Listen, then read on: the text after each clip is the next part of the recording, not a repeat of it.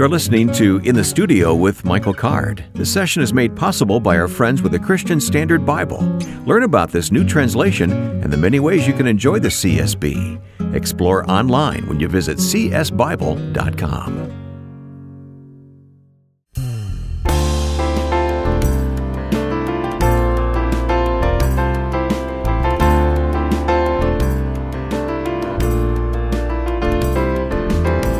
Come join us now in the studio with Michael Card. I'm Wayne Shepherd. Michael, we're calling this program Finding Jesus, Finding Rest, and your friend Curtis Zachary is going to talk about that later on.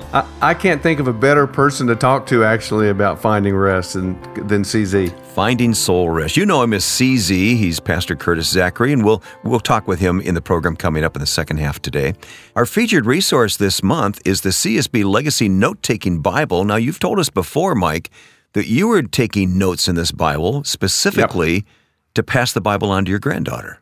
Yeah, I think that's one of the best things you can do with a note-taking Bible is as a parent or a grandparent, you read through the Scripture, and in the margins of the Bible, you have a discussion with your son or daughter or your grandson or your granddaughter. And I did it with each one of my children, four of my children, and now I'm doing it with the first of my 5 grandchildren, with my granddaughter Elianne. And it's this exact Bible. I'm using this one to read through. Of course, I got it for free. That's really cool. Well, note to CSB, maybe we should publish the version that had Michael Card's notes in it to his granddaughter. I don't know. No, you don't want that. You don't want that. But it is wonderful, and what a treasure that's going to be. What better thing could you leave to your kid or your grandkid than to read the whole Bible through with them in mind and having an ongoing discussion. Yeah, I really love doing it. And here's the sidebar. It's an encouragement for you to read the Bible. Yes. Yeah. Well, it's the CSB Legacy Note-Taking Bible, and we'll have more to say about it during the program here today. You know, I have the Shepherd Family Bible that goes back to 1865. And I saw the picture. Just to see the handwriting in that Bible brings all kinds of emotions to the surface of who these people were and about their lives, you know. So I can only imagine what this will mean for your family in the future. Yeah. Hey, I have something you don't know about. Uh-oh. We are going to try something different today. Why am I scared? No. You don't need to worry. This was cooked up by our producer, Joe, and the idea is that at the end of today's podcast, listeners, when they stay tuned, are going to hear a bonus track of music from Michael Card. Oh, okay. All right. Is that all right with you? Bonus? Well, I'm not so sure it's a bonus, but... No, wait. The bonus would be not playing the track. I don't even know what the song is going to be. I don't know what the song will be. You just have to stay to the end of the podcast and listen for that bonus track of music. Okay. Well, coming up, we're going to hear your teaching from the Cove as we continue this series, Walk with Jesus, and you ask the question, why don't we know Jesus better? Yeah. But we'll be hearing that teaching here in just a moment. It's a good question. But you're going to sing A Better Freedom, and I'm going to set the song up by reading an email. You know, we've got Father's Day just around the corner here, and I think this really fits in nicely. This person writes to us and says, "Hi, Mike. I've been a fan of your music for the past 3 years after my dad introduced me to you, and I was struck by the rich theology embedded in your music. I went to visit Cedarville University, this past week because I'm graduating high school this year. Yes. I have a picture of Wayne Shepherd climbing the radio tower at Cedarville College. Don't go there. He's graduating high school this year. He says, yes, there are still people under 30 who listen to your music. Oh, ouch. Actually, here's somebody under 20 listening to your music. And then he goes on to say, I've been heavily encouraged by your song, A Better Freedom, in my fight against the many desires of the world. If you're reading this on your podcast, would you play this song? Wow. We're going to honor that right now. So we're going to open just before Michael comes to teach. Isn't that great? Yeah, very encouraging. All right, we're going to play the song right now, recorded in the studio. Michael Card and A Better Freedom.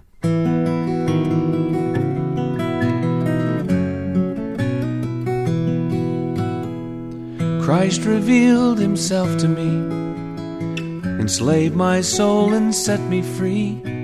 I was bound to him at Calvary and found a better freedom. That soul who suffered in the dark has purchased and unchained my heart.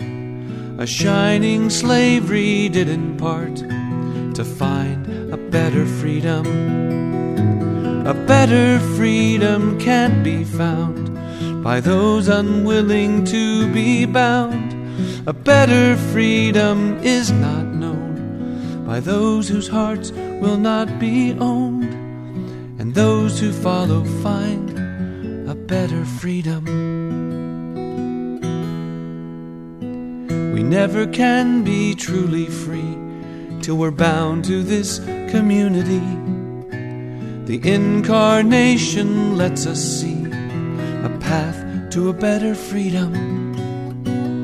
A slave to sin, my life before was bolted like a prison door. But in slavery to the risen Lord, I found a better freedom. A better freedom can't be found by those unwilling to be bound. A better freedom is not known by those whose hearts will not be owned. And those who follow find a better freedom. Follow him and find a better freedom. Come to him and find a better freedom. So I want to talk about why we don't know Jesus better. I brought up this idea that we know Jesus in a way and to a depth that we know or can know no one else. This is the last thing he said before he was arrested. I pray not only for these, but also for those who believe in me through their word, that they may all be one, as you, Father, are in me and I am in you.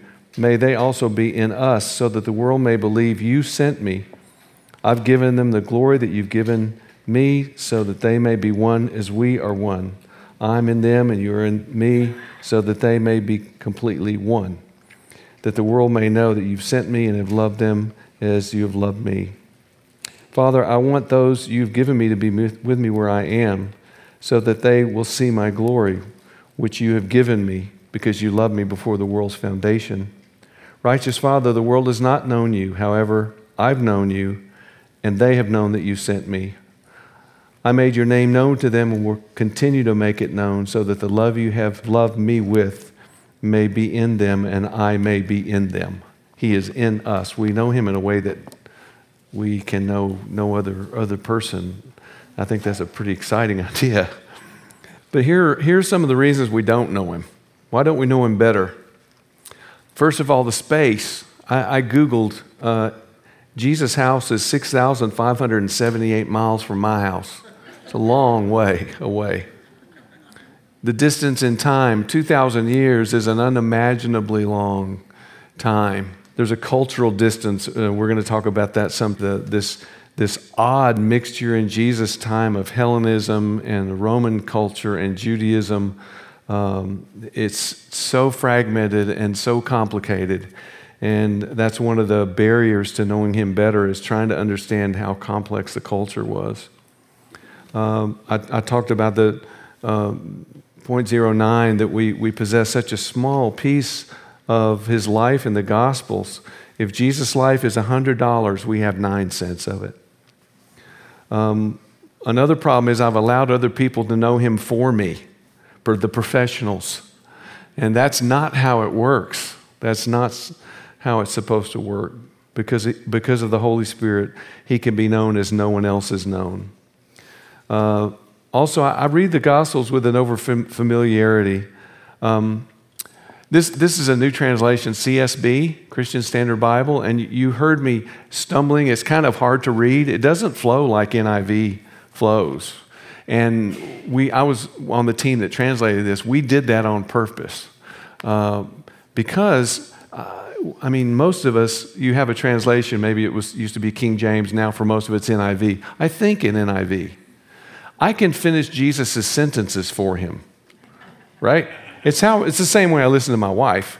I know what she's going to say, and that makes for a really bad listener, and that's one of the things that's a problem. And I think that's why a fresh translation is a good thing. All translations have some kind of presupposition. NIV, my mentor worked on the NIV. He translated Mark and Hebrews for the NIV.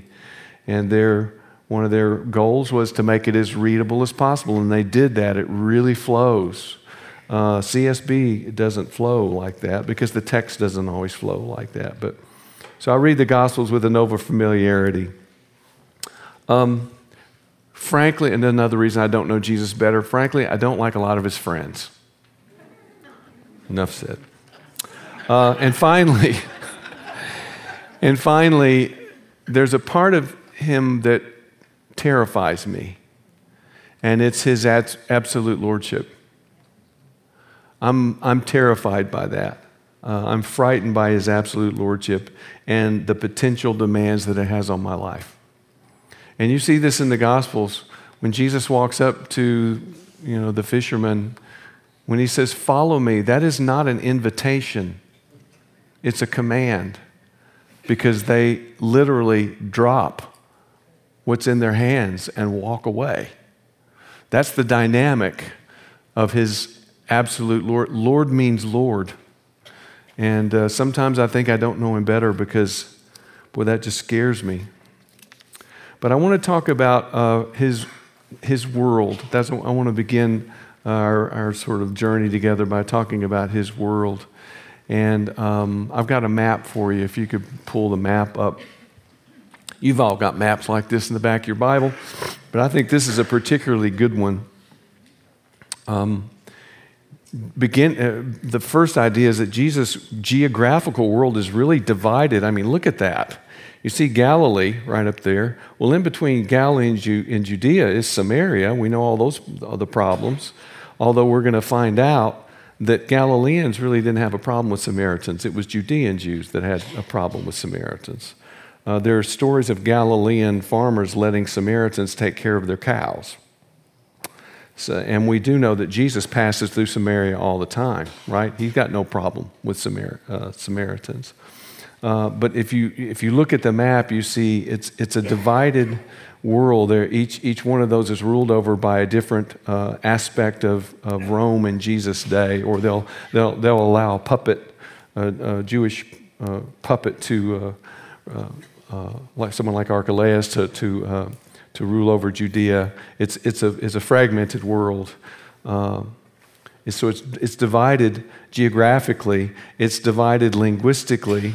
We talked about the fact that to navigate Jesus' world requires at least 3 languages, and and we know this is a very fragmented religious world.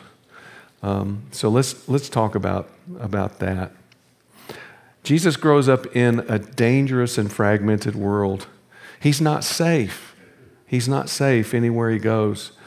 Imagine this: seeing crucifixion was a fairly common experience. In fact, Jesus grows up in Nazareth, and only 3 miles away in 4 BC, which is right about the time he was born. He's born between 4 and 6 BC. We're not really sure anymore because the calendar got messed up. Okay, so it's not 0. He didn't get born in 0 or whatever one. He's born between 4 and 6 BC, and a lot of amazing things happened right in those 2 years. And one of the things that happened was a beautiful, primarily Jewish city just 3 miles away was conquered. The city's called Sepphoris. It was conquered by Varus, the Roman general, and 2,000 people were crucified in one day.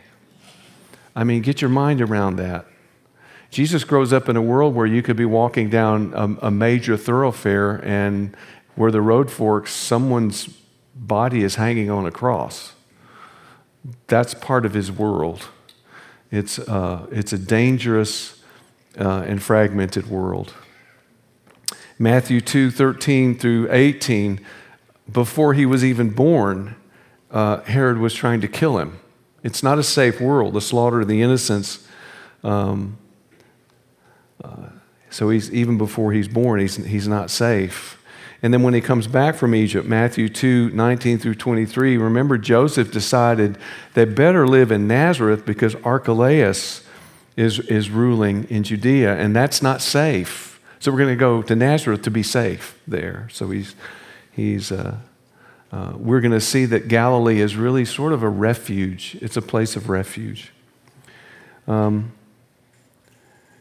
Mark 3, so early in the ministry, 3:1 through 6, the Pharisees and Herodians have already decided that they're going to kill Jesus. He healed a man with a shriveled hand. And they think, well, really only one thing we can do with him is to take his life. That's Mark 3. In John 7:1, Jesus' brothers remind him that the Jews in Judea are waiting there to take his life. That's 7. That's early in the ministry. There are already people waiting to take his life. He is not safe. Let me do a quick sidebar here. There's sort of a new idea. The Greek word judaioi, which is usually translated Jew, there are some scholars now that are saying that probably doesn't always mean Jew. It means Judean. And see that map you see in the south, just north of Idumea is Judea. The idea is that there is this different group of people, and it's not necessarily the Jews that Jesus is having problems with, it's the Judeans that Jesus is having a problem with. And that's a fairly new idea. But just know that there's some scholars, I'm not sure about it yet. I think it's kind of a cool idea. It explains a lot. But clearly the word doesn't always mean Judean. Sometimes it literally means Jew, especially the way John used it. So I just throw that out to you, just to know that the scholars are up to something. In Mark 11, 15 through 18, the chief priests and scribes begin looking for a way to kill him, also in 12:12. And in Mark 14, the chief priests and scribes are looking for a sly way to arrest him. So his world is not a safe world. So it's fragmented geographically, and it's a dangerous world, and it's fragmented religiously. And you already know this, but let me talk about how fragmented Jesus' world is religiously. Okay, this is very important, and it's so simple, and we just don't realize it. But in Jesus' day, there isn't Judaism. There are Judaisms. On one hand, we have, and you know this already, on one hand, we have Israelite religion, right? Temple, priests, sacrifice. On the other hand, we have something relatively new.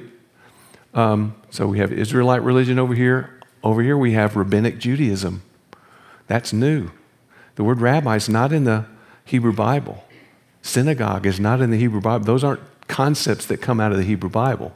This is a new thing, Rabbinic Judaism. Oral law, that's a new thing.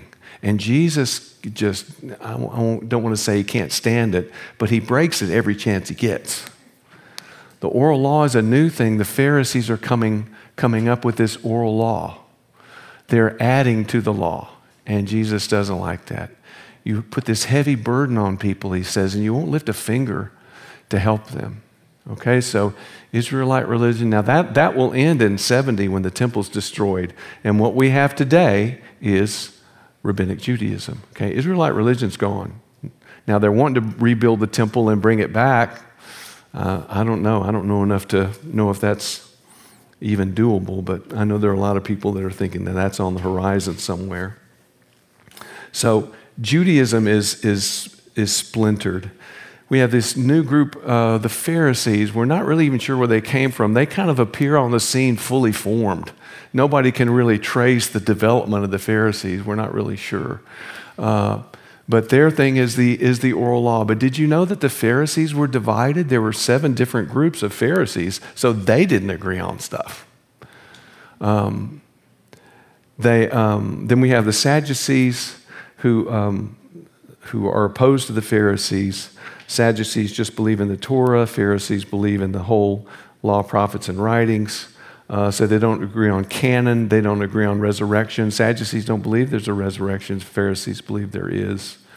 Then we have priests and scribes can be from any of those groups. You can have a scribe that is a Pharisaic scribe or a scribe that aligns himself with the Sadducees. They are experts in the law. but nobody agrees on anything. The Judaisms of Jesus' day are also very fragmented. Then right around the time Jesus is born, almost exactly the year he was born, the Zealot movement begins in Galilee. Okay? We have Judas the Galilean who founds the Zealot movement. And not only are they anti-Roman, they're anti any Jew who's not as zealous as they are. In fact, when Titus had surrounded Jerusalem, the Jews were killing each other inside the walls. It was primarily the Zealots who were up to that. So we've got Pharisees, Sadducees, priests, scribes, Zealots, and the Sicarii are the extremists of the Zealots. That's a whole other group. And then lo and behold, we've got the Essenes, who go out into the wilderness and say, we're going to be as holy as the priest is on the day he goes into the Holy of Holies. We're going to live like that all the time. I say, good luck with that. Good luck with that. And now, right when the Gospels begin, we have this new thing, John the Baptist. He's doing something you're not supposed to do. Baptism is something for a Gentile proselyte. Okay, when a Gentile embraces Judaism, he's baptized and is said to be born again. Okay, that's just part of the process. Well, John's baptizing Jews. And one of the first scenes we have of John the Baptist, there's this little investigative committee from Judea that are standing on the bank trying to figure out what John is doing, because this makes no sense. Okay, and then right around, shortly after John's movement, flourishes. John is far more famous than Jesus is, at least initially. Then Jesus begins his ministry. So we have Israelite religion, rabbinic Judaism, 7 groups of Pharisees, Sadducees, priests, scribes, zealots, Sicarii, Essenes, Herodians, whoever they are. We're not even sure who they are. But that's his religious world. So it's very fragmented. It's not safe. And one of the things that is very interesting to me is how often the Gospels mention Jesus hiding. That's a part of his life I find really interesting. So let me give you that list. I said it's an unsafe world. My question is he afraid? I don't think he's afraid. He's not afraid of anything. But I think it's a matter of timing. And so Mark 1:45, one of the first references, because of the crowd, he could not enter a town openly, but he goes to the Eremos Topos, the wilderness place. And that's a really difficult term to understand. Bibles translate it all kinds of different ways. But he can't, by Mark 1:40, the first chapter of Mark, he can't enter a town openly. You have this idea that Jesus' ministry sort of begins in obscurity and kind of gains in popularity, and I guess he starts doing miracles and there's a spike. But during the whole course of his ministry, his life is under threat. I mean, before he was born, his life was under threat. So I know I'm beating that horse to death, but I think it's a very important point. Luke 5:6 and 9:18, he withdraws to deserted places, but it's Eremos Topos. And Luke probably got that from Mark. In Mark 7:24, he enters a house in Tyre and wants to keep his presence there a secret. He doesn't want people to know that he's there. John 7:1, he goes to Galilee to escape the Judeans who are wanting to kill him. That's when his brothers say, they're waiting there to kill you. But Jesus goes anyway in secret. Isn't that interesting? He's hiding places. He goes in secret. And John 7 is one of my favorite stories. That's when it's almost like he can't stay hidden any longer. And it's tabernacles, and I won't go into that, but it's one of my favorite stories. I'll save that for later. Matthew 12:15, Jesus hears about the Pharisees' plot to kill him, and he withdraws. John 8:59, the crowds pick up stones to stone him, but Jesus was hidden, whatever that means. I don't see him hiding, but I see him, getting out of the way. In John 10, the crowd tried to seize him, but he escapes.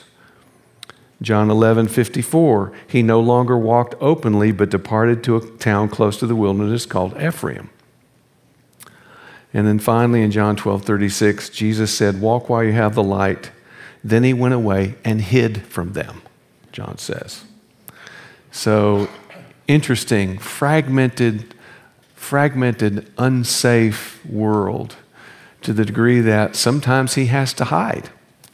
And I think the hiding business has to do with timing. Because clearly when it's time for him to die, he doesn't hide. He's not hiding from anybody. He walks right into their hands, knowing everything that's going to happen. He grows up 28 miles from the Mediterranean Ocean. Yet there's no word of him going to the ocean. I mean, when he goes to see the woman in Tyre, that's on the coast. So maybe he saw the ocean then. I've never imagined Jesus standing on the shore of an ocean, but it would have been the Mediterranean. He lives closer to the Mediterranean than he does to Jerusalem. That was a new idea for me.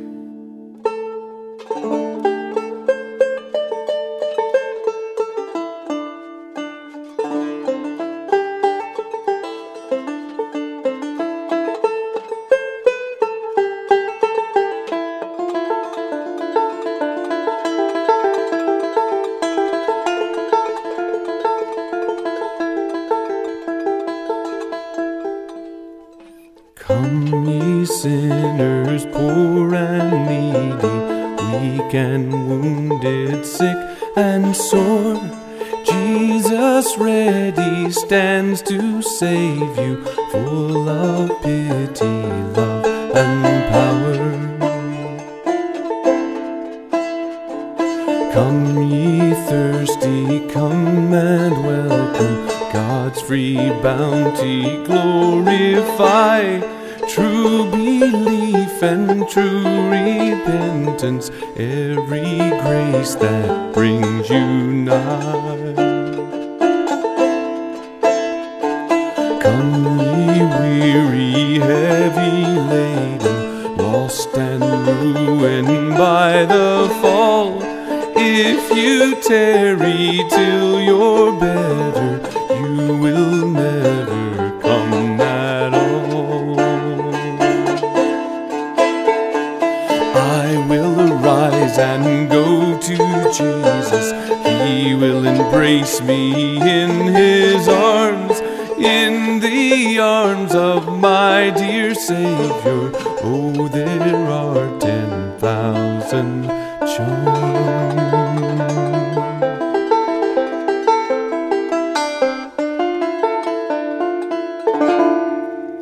Thanks, Michael. We've come to the halfway point of this session. Help us get the word out about this gathering of like minds by sharing the link for this podcast. Stop by the Michael Card Music Facebook page and interact with other listeners. Or reach us directly where you can send your comments, song requests, or questions via email and write to us at inthestudio@michaelcard.com. Again, inthestudio@michaelcard.com. These conversations are just a start, and we want to invite you to go deeper. Check out more of Michael's insights through his books and music. His latest is titled The Nazarene, and it goes along with the teaching we're hearing from Michael on the life of Jesus. Explore all that is waiting for you at michaelcard.com. Well, there is more music and conversation with our guests coming your way as we pause for this message here in the studio with Michael Card.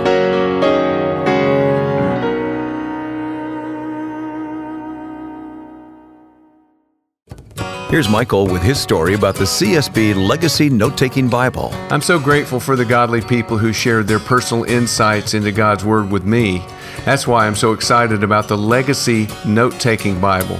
As I read, I get to mark up and add notes on key passages in the Word. As a father, I've done this for all my kids, and now I've started doing it for my grandkids. Search for the CSB Legacy Note-Taking Bible at csbible.com. In this leather-bound edition, you can use the generous margin space to record insights from your faith journey. When you place your order, be sure to use the special 40% discount on your CSB purchase through Lifeway. Type CARD40 for your 40% discount with Lifeway. I can't think of a better thing to do than to pass along your understanding and love for God's Word to your family. Don't miss this opportunity to let your insights be heard for generations to come. Search for CSB Legacy Note-Taking Bible at csbible.com.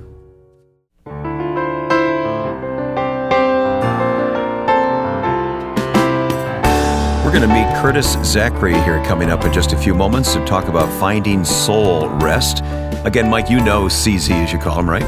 Yeah, and as I heard you introducing him, I was thinking, some people are gifts. Here's my friend, and meeting him, it really is a gift. And I think you're going to experience that when you see him. I don't know anybody else like CZ. I look forward to the conversation coming up in a moment. Here's another email comment. You're so faithful in sending emails to us and comments on Facebook, and we love getting some feedback from our listeners. This person, Corey, says, I just finished the Life After Easter episode, and when you provided your email address, I felt compelled to send you a thank you letter. I recently discovered the Michael Card podcast, and I'm glad for the accessibility we now have in 2022. In the late 90s, to hear the Michael Card program, I had to have someone record the show on a cassette tape, as no local radio stations played the show. How about that, huh? Wow. The show from the 90s I remember listening to the most had Michael talking about his need for his father's approval, his drawing pictures and shoving them under the door of his father's closed-door study, and the eventual realization by Michael of his neediness, finding rest in God. And Corey goes on to say, the Life After Easter episode really spoke to my neediness, especially in Daniel Page's story. Dan is a pastor who overcame alcoholism. And Corey says, thank you for your work. So thank you, Corey, for your writing. Isn't that something that somebody take the time to write an encouraging note like that? Indeed. Yeah. So we're going to hear the song Poem of Your Life, and then we're going to meet our special guest here today and talk about finding soul rest. Here's Michael. 1, 2, 3, 1.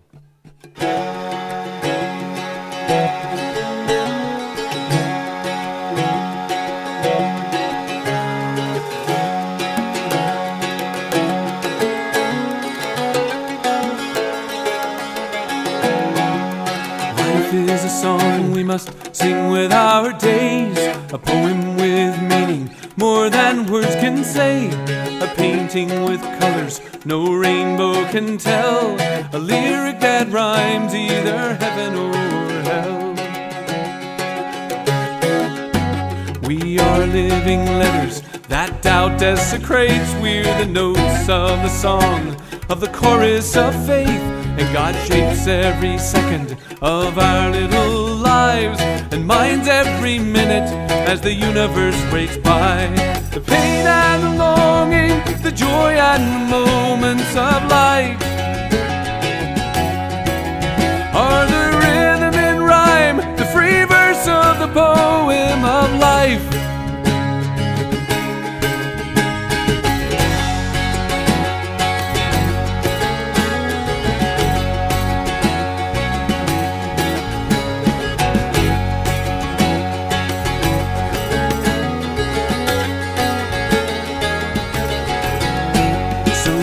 In the mirror and pray for the grace to tear off the mask, see the art of your face, and open your earlids to hear the sweet song of each moment that passes, and pray to prolong your time in the ball of the dance of your days, your canvas of colors, of moments ablaze, with all that is holy, with the joy and the strife, with the rhythm and rhyme of the poem of your life, with the rhythm and rhyme of the poem of your life. The pain and the longing, the joy and the moments of light are the rhythm and rhyme, the free verse of the poem of life.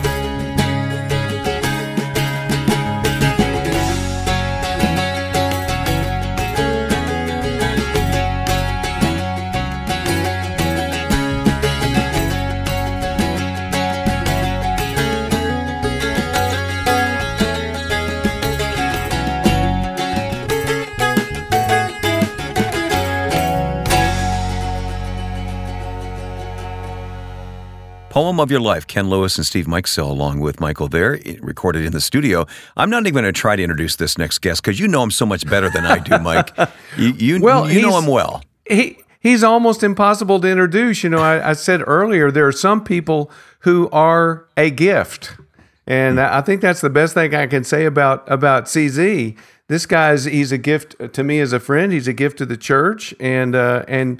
And within a few seconds of hearing him speak, I think everybody's going to understand what I'm talking about. Hey, CZ. Man, what's up, brother? It's good to talk to you. CZ is the author of Finding Soul Rest, which is what we want to talk about, Mike. Yep. One of my favorite books. I've got a question on a couple of things that I want to ask you about, but Sure. like why in the notes there's no reference to anything written by Mike Card? I mean, you got Keller, Timothy Keller. Who's that? Eugene Peterson. My gosh. Come on. Eugene Peterson. Who's that? G.K. Chesterton. What's that all about? Well, I Not a just skipped single right Mike to Card it. quote. Well, here's the thing. You endorsed said book, so people I are going know. to inherently pursue I your know. work from that. And then I always tell you all the time, when I preach, I do reference and quote you often. So I think that that's a more practical and tangible way to give your work to people, not in some stodgy old book, but in real life, real work. That's what I'm talking about. Good comeback. See, nice recovery. Yeah. And that is why I like CZ. Yeah. He could. Yeah, Because you guys can play together. I get it. Well, he responds to abuse with loving encouragement. I mean, who else does that? I think that's a whole other episode you're going to have to deal with there. All right. Well, Mike, you came preloaded with some questions for CZ here, so let's get started, huh? Well, I mean, I love the book, but there's two of the chapters that really jumped out to me. I think the one on the wilderness and the background. I think you closed the book with that chapter, talking about Debar and Midbar, and I just thought that was brilliant. Man, thank you so much. I feel like that was such a transformational insight for me in my life, because so much of what I've experienced in my Americanness and in my own experience when it comes to wilderness has been negative in its connotations. You know, anytime there's some sort of potential opportunity for learning, or if I'm in some mysterious middle place, you know, I think that there's this immediate desire to get out as soon as possible. There's nothing about it that feels compelling in and of itself. And when I took a trip to Israel, I remember having a conversation with one of the teachers there, and they were talking about wilderness. We were in the wilderness of Zin, and it was powerful, and it was midday, you know, it was blazing hot, no coverage anywhere. And the teacher, dripping sweat, is talking about the different perspective of wilderness from the east to the west. He basically affirmed what I would say in my Western view of wilderness to be one that we want to get out of as soon as possible. And he said, here in the East, we see wilderness differently. As a matter of fact, we almost long to be in the wilderness. And as I and so many other Americans would ask, well, why would you want to be in the wilderness?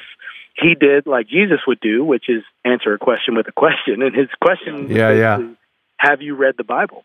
And so he then went on to describe how, you know, Moses has this burning bush encounter in the wilderness, Elijah in the wilderness. You got Jesus, who's baptized and immediately led by the Spirit to the wilderness. Paul has an encounter with Jesus on the road to Damascus, goes to the wilderness. And it's in the wilderness, people believe, in the East, that your ministry is formed, your insight from God is found, your voice from God experience is heard there in the wilderness. No distractions. And I think that changed so much about what I had experienced, the view of even what suffering has meant in my life. It's just giving me new lenses. And I hope it's encouraging to other people. Well, Bill Lane used to say that sonship and daughterhood is established in the wilderness. I mean, Jesus is baptized and God says, you're my son. But then he goes to the wilderness, and Satan's temptations always start with, okay, if you're really God's son, then do this. If you're really God's son, then do that. Yeah. Well, So the other passage in your book that stood out to me was there's a chapter where you kind of give us the freedom to rest. The chapter's called something like resting isn't being lazy. And that was really freeing for me, because I think I fight with that every time I go to rest. There's this little voice that says, what are you doing? You got work to do. You know, you're wasting time. Talk about that. Yeah, that's such an important insight, I believe, especially for people who have been following the way of Jesus for some time, or seeking to, how they would self-describe as serve the kingdom of God. The idea of resting in light of something like that as a premise feels almost disrespectful to God himself. So how could I rest when there's so much work to do? But the first thing that I think is truly a misnomer is that we equate rest with laziness, or we equate rest with failure. And that's just simply not true. I think the easiest way to describe how important that's become to me is I had a conversation with a guy who was a driver of an 18-wheeler truck, and he did these long-haul trucking expeditions, sometimes all the way from Northern California to Miami, Florida. So That's like a long way. And we were just talking just as newfound friends, and this work came up, and I had all these questions. I didn't know anyone who'd ever driven a truck, so I started asking, and he said the most intensely regulated aspect of driving a truck is how much rest that the driver gets. And he said, you know, they have all these regulations, and you have to sleep a certain amount. He said, but there are these companies, shady companies, that will operate outside of the book for these independent contractors who drive the truck, who they'll incentivize getting to places quicker than you're supposed to. So they won't necessarily say you need to get there faster, but they'll just kind of say, if you get there a day earlier, we'll give you an extra $500. He said, basically, to get to the point, so many times when you're driving on the highway and you see an 18-wheeler in a ditch, it's not because they had a car cut them off or a blown tire. He said, we're professional drivers. We know how to adapt to those things, and we know how to handle ourselves behind the wheel. He said, more times than not, it's going to be because the driver of the 18-wheeler was exhausted, and he did not know how to operate that vehicle in an impaired state. And he talked about how there are so many times where not getting enough rest leads to detrimental effects, not only on the person who drives the truck, but anybody who's in close proximity. And I think anybody who's listening who has experienced disappointment through people who have led and been spiritual, figureheads in their lives, and they've had some sort of moral failure, we know that that doesn't just happen for that person. It's anyone in their proximity. And so that whole idea of working from rest, living from rest, isn't just an either-or prospect. It's how we actually sustain in our work for God. And I think that the last thing I would say is, God provides what he requires. And I think that that's one of the things that we forget. Wow. We think when we're doing all of this work and spending our life for God, we're meant to do it in our own resource. But no, he gives us what we need such that we're able to spend our lives. So connect that up with, you talk about unforced rhythms of grace. Is that your metaphor for rest? Yeah, so unforced rhythms of grace was a phrase from our dear friend Eugene Peterson that helped me to understand Matthew 11 in a way that I had never really seen it. This whole idea where Jesus says, come to me, all who are weary and heavy laden, and I will give you rest. And then he says, take my yoke or my teaching and learn from me, for I'm gentle and lowly in heart, and you will have rest for your soul. So basically what unforced rhythms of grace are is this understanding of a work that could only be done by the hand of God alone. And from the acknowledgement and awareness of that finished work, the unforced rhythm of that grace now informs the way that I live. There's nothing I do in my striving, in my straining, in my performance, in my working. None of that has any bearing on the fact that this work, which could only be done by the hand of God alone, is indeed finished. That is a grace that is given to us, and in light of grace, we get the rest. Okay. CZ, you and Mike have been talking about this, but the observation I've been thinking about is that we often measure our own personal effectiveness by how busy we are, and you say that's the wrong thing to be measuring. Yeah, we use our work and our effort as a badge of honor. It's something that shows our productivity, and it's a tangible way to assign effectiveness, because I can see. And it's our identity, right? It becomes your identity. Exactly. And there's no way to disconnect or untether from what is found as your identity. So the danger comes when now all of a sudden my work, which was completely forming and founding my identity, is now changed or gone. Who am I? And we all saw in 2020 so many people who were leaders in ministry, people, pastors, not even people who work at churches, but who have found their identity, worth, and value in the work that they get to do for God. And now all of a sudden that work looks different. It's not in front of people. It's not me talking. It's not me doing. So the question then becomes, am I still valuable to God? Am I still worthy of God? And if my identity is only contingent upon my work, the answer is going to be no. But the most important question that we can ask is, where should I find my true identity? It's in His finished work. So our busyness does not equal success. Yeah, again, back to I always risk sounding like a book report, but Eugene Peterson once said that busyness can be equated with laziness, because what he would say is we're busy, especially as pastors or people in ministry, because we don't know how to prioritize what is truly valuable. We are busy because we're now finding ourselves working contingent upon the things that we can perform and make and do. So, yeah. So that goes back then to, your identity, your sonship, your daughterhood is established in a place of rest, in a place that is set apart. I mean, and that's that positive view of the wilderness that you have. So why is it so hard? Why do we find this so difficult to find this place of rest? Because it's completely out of your hands. Don't you like to be able to have control over where you stand and where you are in societal structures, how you are seen, how you are, of course. And so the very second that I begin to say, see, this is why the Sabbath is so beautiful. The practice of the Sabbath is a gift to us in our humanity. But it really, from the very beginning, was an introduction of a question that human beings were set to have to answer every 7 days for the rest of the existence of humanity, which is basically, am I enough for you? Yes or no? That's what God is asking us. Because for 6 days, we do a work that we can do with our hands, and on the seventh day, we stop and remember a work that can only be done by the hand of God alone. So when we stop doing work with our hands, we have to answer the question, do I believe that while I am resting, God is still working? Yes or no? That's hard. Because we know that if we're working, we can put tangible footholds to what we are accomplishing. I can say for sure, I know what I'm supposed to be doing. But then the difference is, if I am not doing something with my hands, is my identity, worth, and value still the same while I'm knowing that God is doing what He needs to do? Beautiful. Beautiful. Wow. All right. Well, the book is called Finding Soul Rest. The author is Curtis Zachary, CZ, as we're calling him here on the program today. And Mike, you were talking to me about the website that CZ has, findrest.org. Yeah, well, you can go there to find out more about the book. I guess you can order the book there, right, CZ?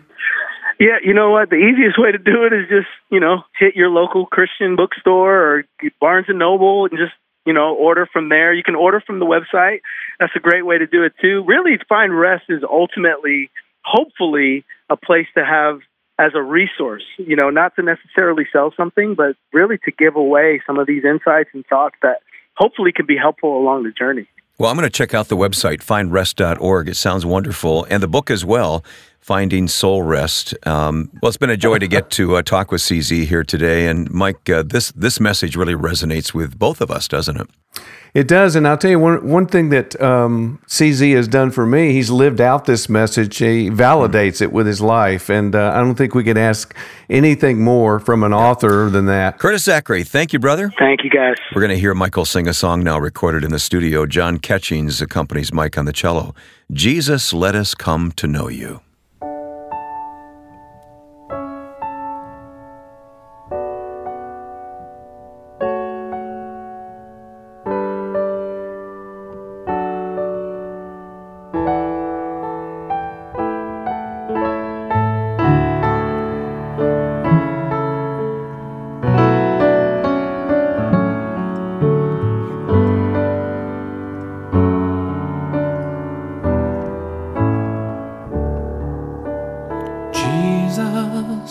Let us come to know you. Let us see you face to face. Touch us, hold us, use us, mold us, only let us live in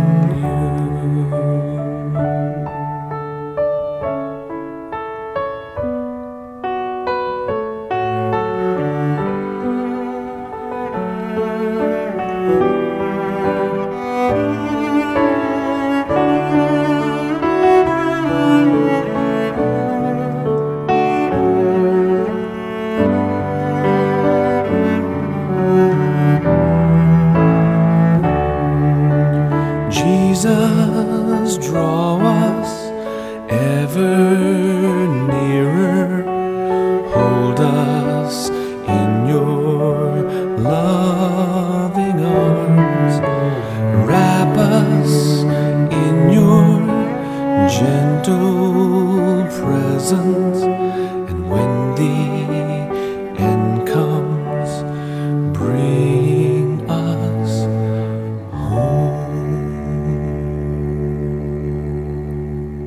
Beautiful sound there. Mike, aren't we grateful for people like CZ who remind us that we need to have this place of rest, this soul rest?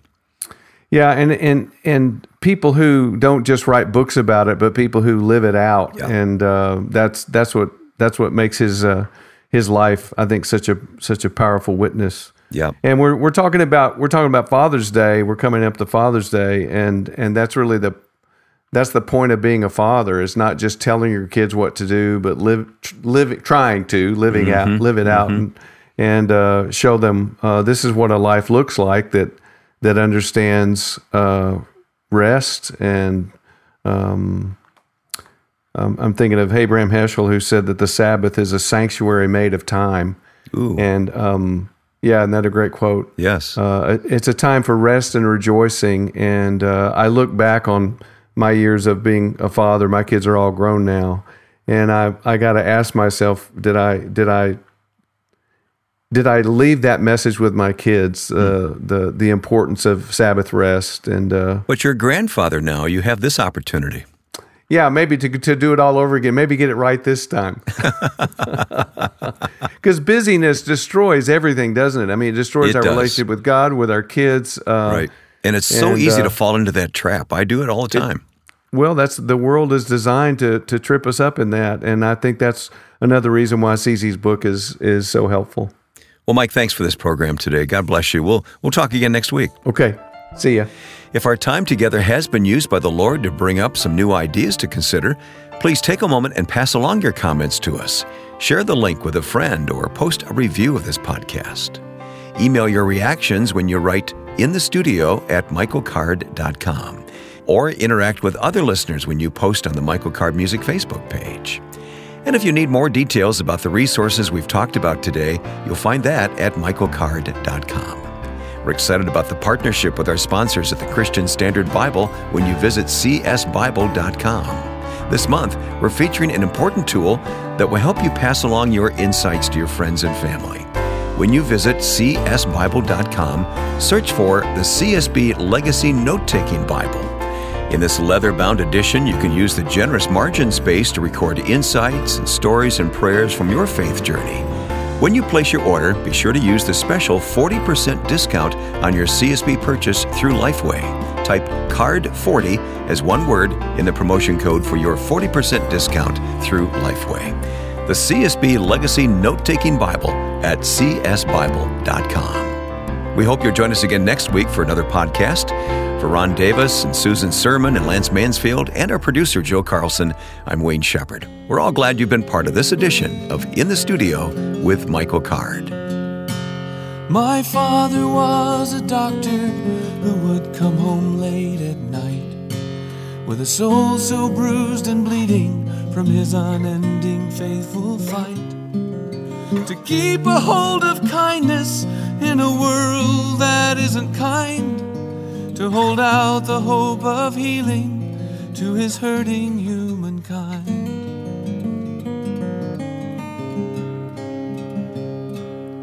And he'd flee back to his study, to his bookish quiet place, with notes and books and journals that walled in his special space. And then he locked the door from things that cannot be locked out. And his youngest son would starve for what he would always do without.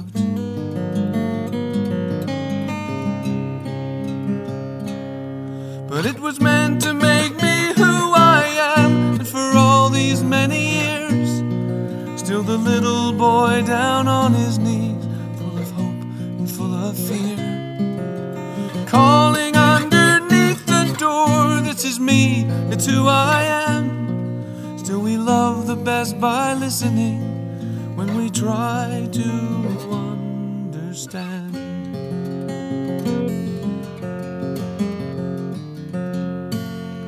Desperate stubby fingers pushing pictures neath the door, and longing to be listened to by the man that I adored. Inside someone who needed me just as much as I did him, still unable to unlock the door that stayed closed inside of him.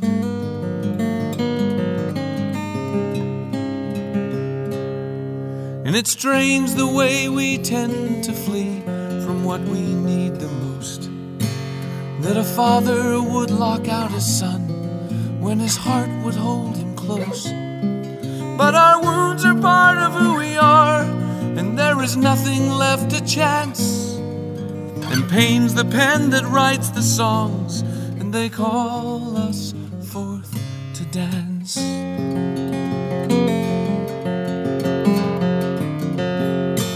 And it was meant to make me who I am, and for all these many years, still the little boy down on his knees, full of hope and full of fear, calling underneath the door, this is me, it's who I am. Still we love the best by listening when we try to understand.